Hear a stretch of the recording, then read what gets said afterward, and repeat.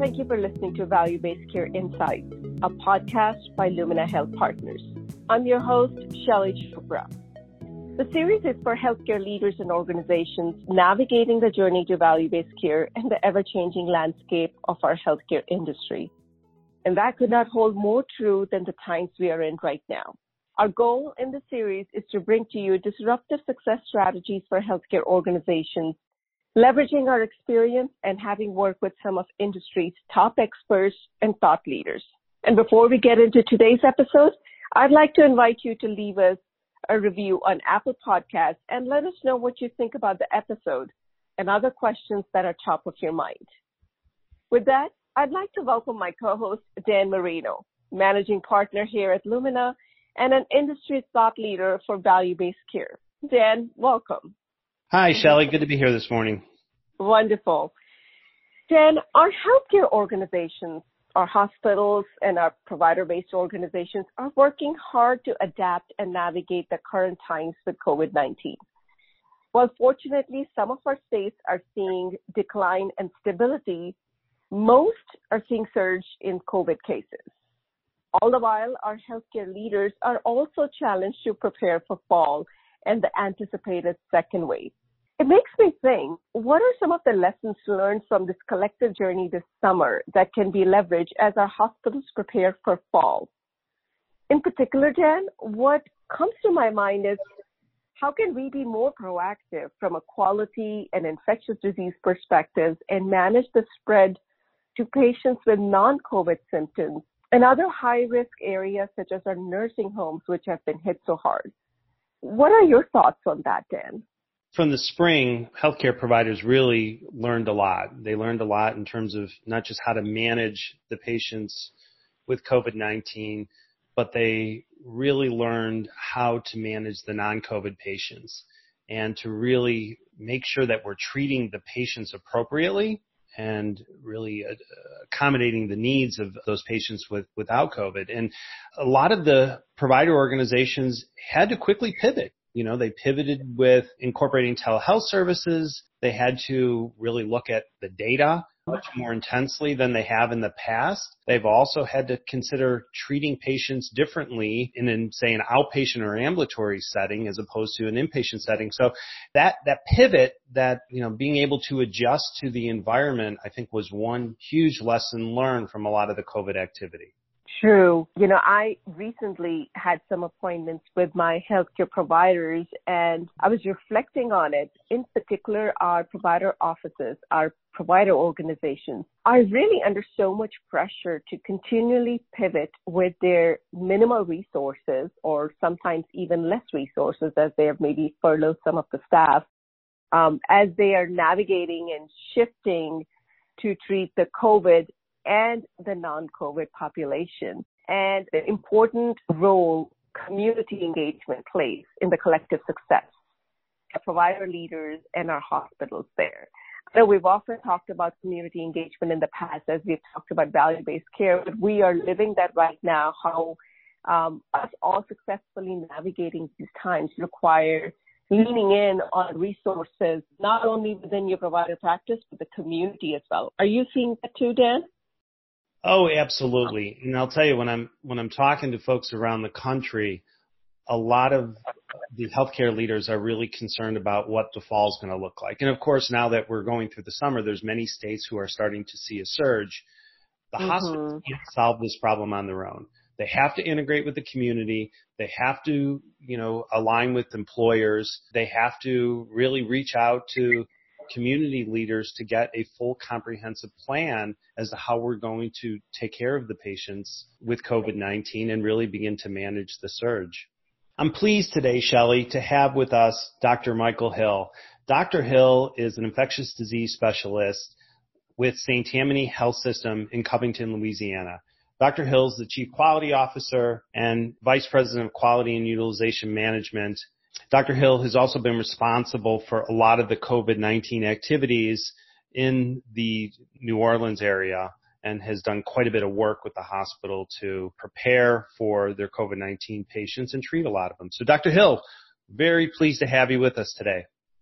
Thank you, Dan. It's great to be here. So Dr. Hill, as we're moving through the summer months, again, we're starting to see a bit of a spike in some of the COVID-19 cases. We're starting to see different trends occurring. How are things going in New Orleans? You and your providers, everybody doing okay down there? Yes, we're doing fine at the moment. It's been a journey, and we're not over it. This started in March, and we were really taken aback when this first started, and it took a lot of coordination. There was a lot of fear, anxiety, planning, coordination in the hospital and with the community. We went into a stay-at-home order in March, and we had a lot of backpedaling to do to get PPE and make sure that our staff was safe, make sure that we had the capacity to take care of the surge of patients. And so we've learned a lot from that experience. We're now in a situation where we went through a lull, but as we in Louisiana went into phase 2, we've had an uptick in cases, particularly among the younger folks who sort of thought that now things were okay and bars were open and there was a lot of social gatherings. We're a very social community, and we saw a significant uptick in cases. Not as much in the New Orleans area as opposed to the Acadiana area, southwest Louisiana, the middle part of Louisiana, and that now is starting to also rise in our community. And we're seeing that going into the older population again, thankfully so far not in our nursing home population, which was really devastated in the initial surge in the spring months. So we're at a pause right now, or we were at a pause. We've sort of gotten our feet back on the ground, but we're seeing an increase in cases again. Currently today in the hospital, we're up to 22 COVID patients. We had been as low as 4 or 5 cases in the hospital when we were just in phase 1 coming out of a stay-at-home order. We hit a high of 45 cases back in April, the first part of April. And we're now, again, sort of waiting for the next wave, and I guess it's here. I thought as an infectious disease physician we'd have a pause in the summer, but it looks like as we've gone from the stay-at-home order to a more liberal socialization, we have seen an increase in cases. So with the increase in cases, of course, there's more increase in testing, so you would think that there would be some increase in the cases.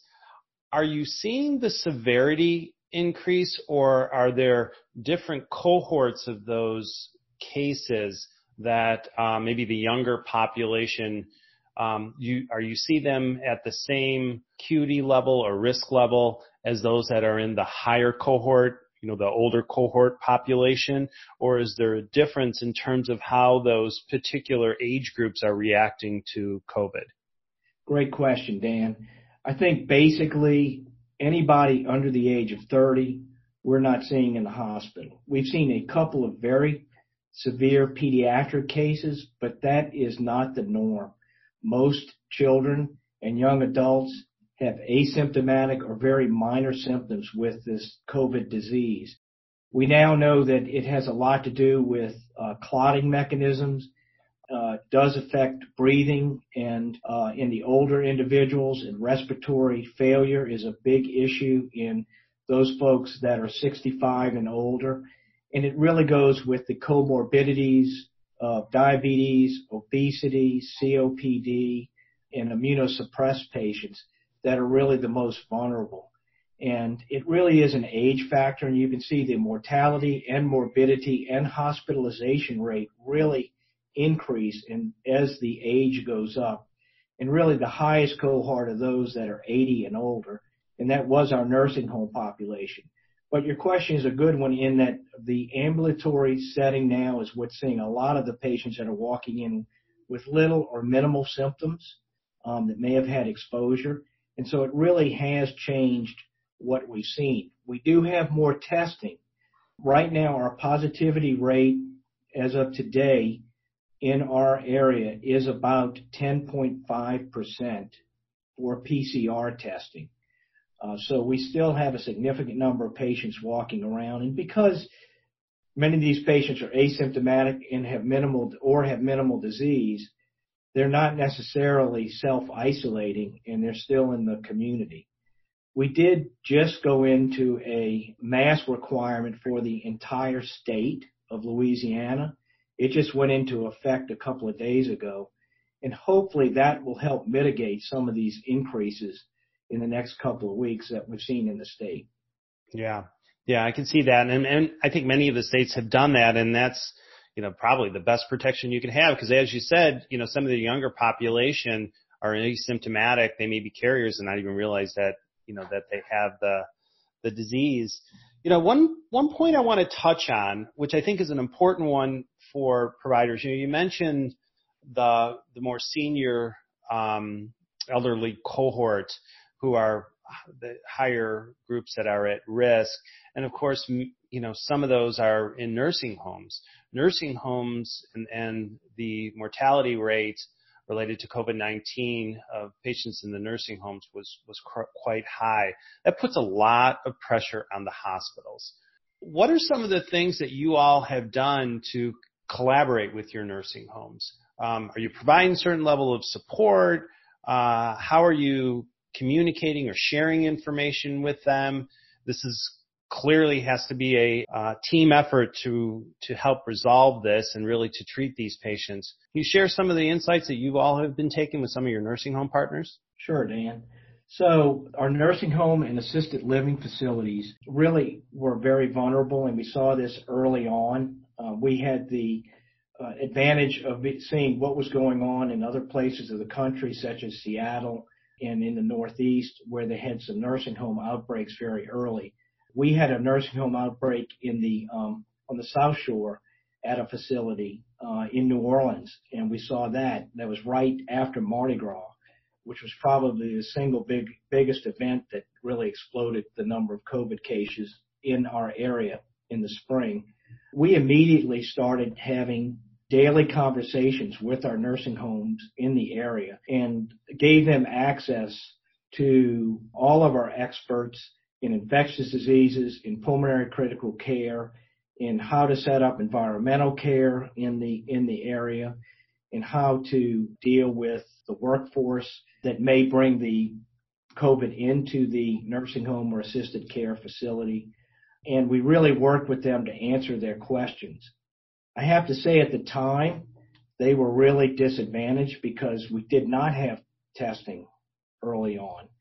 They did not have the necessary PPE that they needed, although that was taken care of relatively quickly. But they did come to the table, and we started working with them as a community. And I think that's the important thing, is that so many things happen outside of the four walls of the hospital, and you really have to get involved with the community, because that's going to affect your hospital in any type of pandemic. You've got to get out in front of community leaders. You have to get out to the population at large, but in particular the most vulnerable population. And that's going to be our nursing home and assisted care patients that live in close quarters. Many of them have issues with wandering from room to room because of the dementia issue in these facilities. They really did have a struggle on their hands, but we worked with them, and we continue to work with them today. We have weekly phone calls with them to address their concerns. We have a general meeting with them every week, and then we have individual phone calls with them because sometimes they have sensitive issues to discuss. One of the key areas that you touched on was the collaboration with the community. As I was talking to folks around the country, and, I have a couple of clients that are in the Northeast, and of course, they've gotten, they were hit pretty hard with a lot of the COVID patients. The initial thought was that this was really an issue that the hospitals needed to resolve. So there was a lot of pressure on the hospitals to make sure they expanded the beds, take care of the patients, begin to identify these patients and quickly treat. But I think as we start to reflect on what had occurred last spring, if we're going to be successful in the fall in managing this has to be a collaborative effort with the community, with the employers, with the nursing homes, like you said, and even with the schools, right, to really get in front of this and solve this issue. Have you had many conversations with, say, the communities or even the County Board of Health in your area? Yes, I have. So we have been very active, and it really is a team effort. We have several people. I have a very good infection prevention staff here. We have very good medical leadership here and nursing leadership, and our C-suite has been very supportive. We do go out into the community. We've spoken with many of the community leaders. As you said, the schools are certainly a concern, and we've reached out to them and talked to them. We've reached out to the fire districts because they have their own particular issues with folks that are cohorting in a very small space, and you only need one case of COVID, and you basically could wipe out a fire district immediately due to COVID. Same thing with the police and our healthcare services outside of the hospital. So it really is important to really sit down and look at the particular needs of each of those groups and deal with their situation. The school situation is certainly going to be a challenge going forward. We're having a lot of meetings with schools. I know the CDC guidelines are coming out, and this is going to be a very fluid situation. And I think unlike a lot of things that we think about in life, you think that you can write down the rules and this is the way it's going to be. This thing changes from day to day and really minute to minute, and you have to be adjustable. You've got to take the information that is available, and it continues to evolve.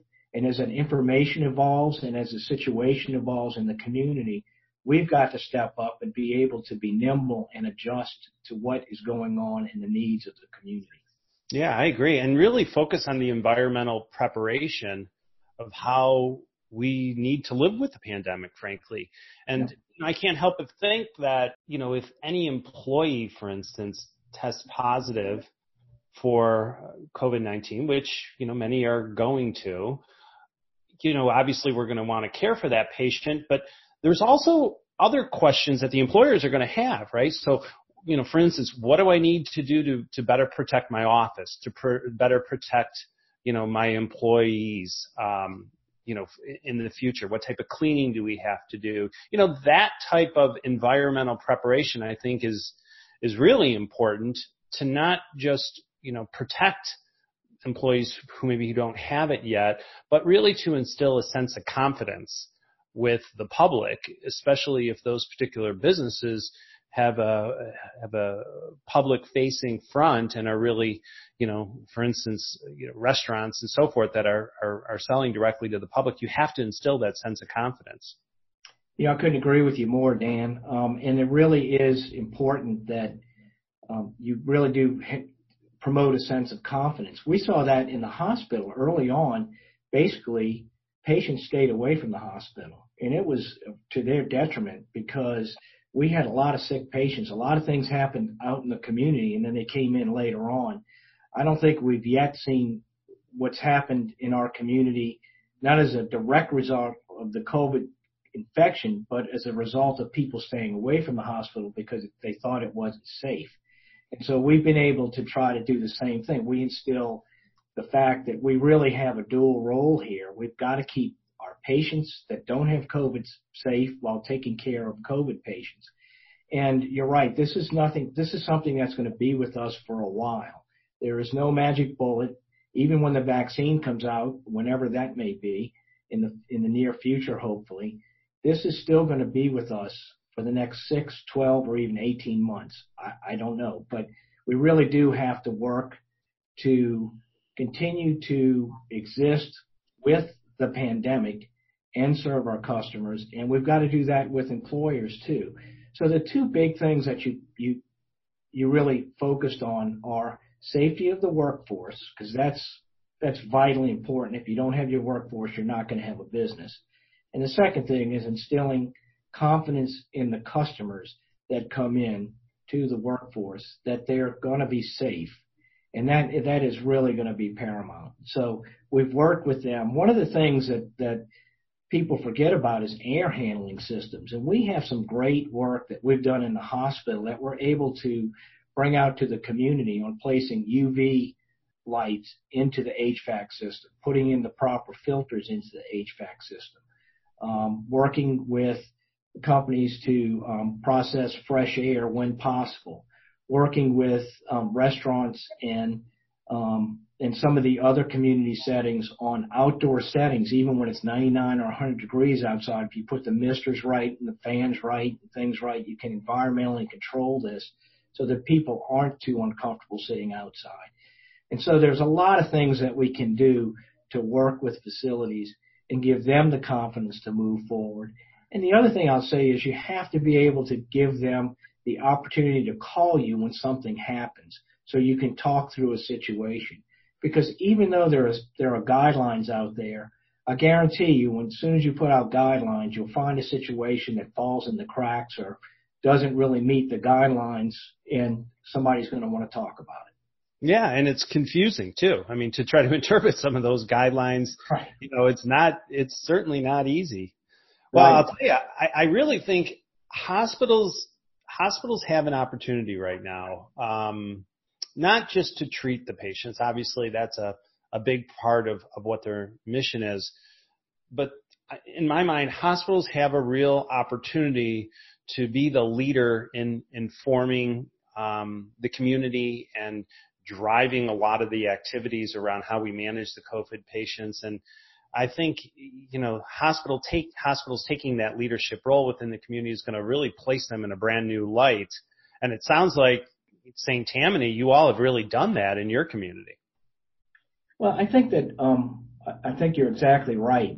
One thing that this has proven to a lot of people are that we need hospitals, right? Because for a long time, when I've been in population health meetings and other things, we've kind of looked at hospitals as cost centers. Well, now people are looking at, this is the place I have to go to survive. If we don't have hospitals and I get really sick, who's going to take care of me? So it has put the hospitals as a needed part of the community, and the community needs are really paramount. And I think that's really changed the conversations. People are starting to appreciate that really we need to keep our hospitals, and we need to keep our hospitals flexible enough to take care of a surge of sick patients. And you're exactly right, Dan. I think that this gives us the opportunity to really take the leadership helm, and people are looking to us for guidance. There's a lot of confusion out there. You can read every kind of study. You can read all sorts of things, and the lay public really gets confused. And what we have to do is take all of that information, try to sift through it, and really point to the important facts and say, look, there's a lot of noise out there, but let that noise go on. That's part of science. That's part of how we develop disease management, right? But it may not be ready for prime time. Let's talk about what is right now effective, and then we'll worry about the other stuff later as it develops. And that's where I think a lot of confusion now comes on. We started out very early in the pandemic saying, really, you don't need to wear a mask. Yeah, you might need to wear a mask. Now we're saying you really should wear a mask. And that's just part of the way things evolve. This is a constant evolution of taking care of a disease. And I guarantee you, whatever we're saying today about caring for COVID is going to be probably very different in the next week to 2 to 3 months. And so I think we've got to give that message that this is going to be changing, and we're going to try to stay at the forefront of this and give you the best and most accurate information that we possibly can. The other thing I want to point out is we're very transparent with the community. We tell them exactly how many patients, COVID patients, we have in the hospital, what we're doing to keep the rest of the patient population safe, what we're doing to keep our patients safe when they go into the ambulatory setting, and what we're doing for testing and other things. The other thing that we did with the community early on is we set up our own testing site that St. Tammany Health Systems put in place so that physicians had a place to refer patients for outpatient PCR testing. We felt like that was our duty to the community to provide that service. Yeah, that's great. That's great. And I tell you, my big takeaway from all this is that hospitals are in a unique position to provide that level of objective information is, as you said, kind of weed through the noise for the public, but really instill that confidence. I think that as well as treating patients with COVID, I think that's going to be a key area to all of our success in helping us get through this. A couple last questions before we wrap up. Although we're going through a little bit of a surge now, in the fall, many are fearful that we're going to see an increased surge in COVID, and then that combined with the flu and some of the other, potential illnesses that we may see in the fall could even exacerbate, our challenges right now. What are some of the things that you all are thinking about as you're preparing for the fall? Are you focusing a little bit more on the data? Are you taking other measures or other precautions, or putting other solutions in place to maybe communicate with the community a little bit more? Shed any light on some of the things that you all are preparing for? Sure. You mentioned it. Really what we're worried about in the fall is the confluence of several respiratory diseases that start picking up in the fall, like influenza, respiratory syncytial virus in the young folks. And then, of course, we're still going to have COVID, along with rhinoviruses, et cetera. And so a lot of these things are going to look the same, and we're going to have to figure out when a patient comes in, what do they have? So we're working very diligently on the testing so that we not only can test for COVID, but that we can test rapidly with a reliable test, which is very important because not all of the tests that are out there are reliable, but a reliable PCR test that will identify flu, RSV, and some of the other respiratory viruses that are going to be there. And it's got to be a rapid test that can be done quickly, and so that you can make sure you know what the patient has and deal with the patient. The other thing I think that's important is that we really stress immunization and flu shots early this year. I think that that's going to be important. And I think there's just the things that we've said for years that really are paramount now for infection prevention. If you're sick, stay home. You should self-isolate for any respiratory infection so that it doesn't spread throughout the community. So we've really got to get that public service message out again and continue to reiterate that to the community. I think putting in place a lot of those proactive measures, like you said, the testing is going to be key. I think the flu vaccinations this year are absolutely going to be key. And I think really looking at the data. I think understanding what patients are coming in to the hospital with or what they're seeing their providers for are going to be really important, as well as then that publicly available data, I think, is really going to be key as well. Well, listen, Dr. Hill, I appreciate this. This was a great discussion today. Any last comments or thoughts or advice you may give to our listeners before we wrap up and kind of move on? Yeah, I think one thing I'd like to say is take care of yourselves and take care of your workforce. I think it's very important that as we move along this continuum, we're going to have times when things get very difficult. And so you've got to take time out each and every day for yourself, and you've got to make sure you take care of your staff. This is not only a physically taxing toll that's on everybody, but it really is a mental taxation as well. And we really are focusing on our staff and making sure that we give them time off, that we have a place for them to go, a quiet room, that they can go back and reflect and take time away from the hustle and bustle of the hospital. And I think if we're going to be resilient and we're going to get through this, we really need to make sure that we focus on that, on our workforce as well. I couldn't agree more. Great points. And, on behalf of our whole team, I really want to thank you for all that you and your colleagues have done to, fight the virus and take care of the patients and, folks in the community down in Louisiana. I think it's, you're just doing some fantastic work. I really do appreciate that. Well, thanks again, Dr. Hill. Great discussion today. Love to have you back sometime. I'm sure our listeners really appreciated this, and we'll definitely talk with you again very soon. Thank you, Dan.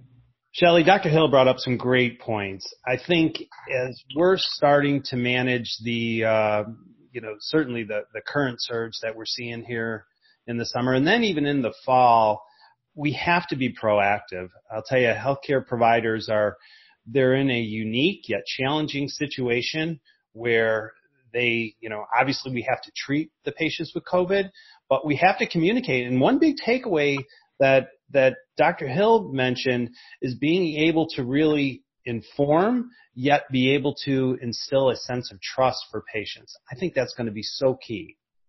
I could not agree more, Dan. I love the examples of community engagement Dr. Hill shared that they have been leading in the area, like weekly phone calls, meetings to drill down on ways to collaborate with nursing homes, with employers, with fire districts, law enforcement, and of course schools. That's top of everybody's mind. I could not agree with him more that this really has to be a team effort in the community for us to collectively navigate and sustain through the current situations and prepare for what might come ahead. Because he's right, this is fluid, this is rapidly changing. So one of the things the hospitals and the provider leaders are finding themselves in a unique situation is, at the leadership situation to really lead the charge in having objective discussions. So instilling and leading the way with transparency, with adaptability and the spirit of partnership is really, really important. So I so appreciate the work they are leading in Louisiana with all these such values. And I think there is a lot to be learned from there. Yeah, I agree. And I think as hospitals start to move into the fall, the real leadership that they can provide in addition to treating these patients is really being able to communicate and really being able to form and being able to collaborate. And I think many of our listeners will appreciate a lot of those insights as they start to incorporate those into their own organizations. Absolutely. Well, we want to thank our listeners to tuning into our Value-Based Care Insights podcast by Lumina Health Partners. We at Lumina are your partners in the journey to value-based care. To learn more about us, visit us at luminahp.com. And if you found value in today's conversation, subscribe to us on all major podcast platforms, including Apple and Spotify. And don't forget to leave us feedback. You can also find additional blogs, thought leadership on this topic, and transcript of our podcast episode on our website, luminahp.com. Join us again next time as we continue our deep dive into topics that are relevant in current times and bringing to you information and examples that you can leverage real time on how to navigate the current pandemic and prepare yourself for sustainability and success. Until then, have a great day and stay safe.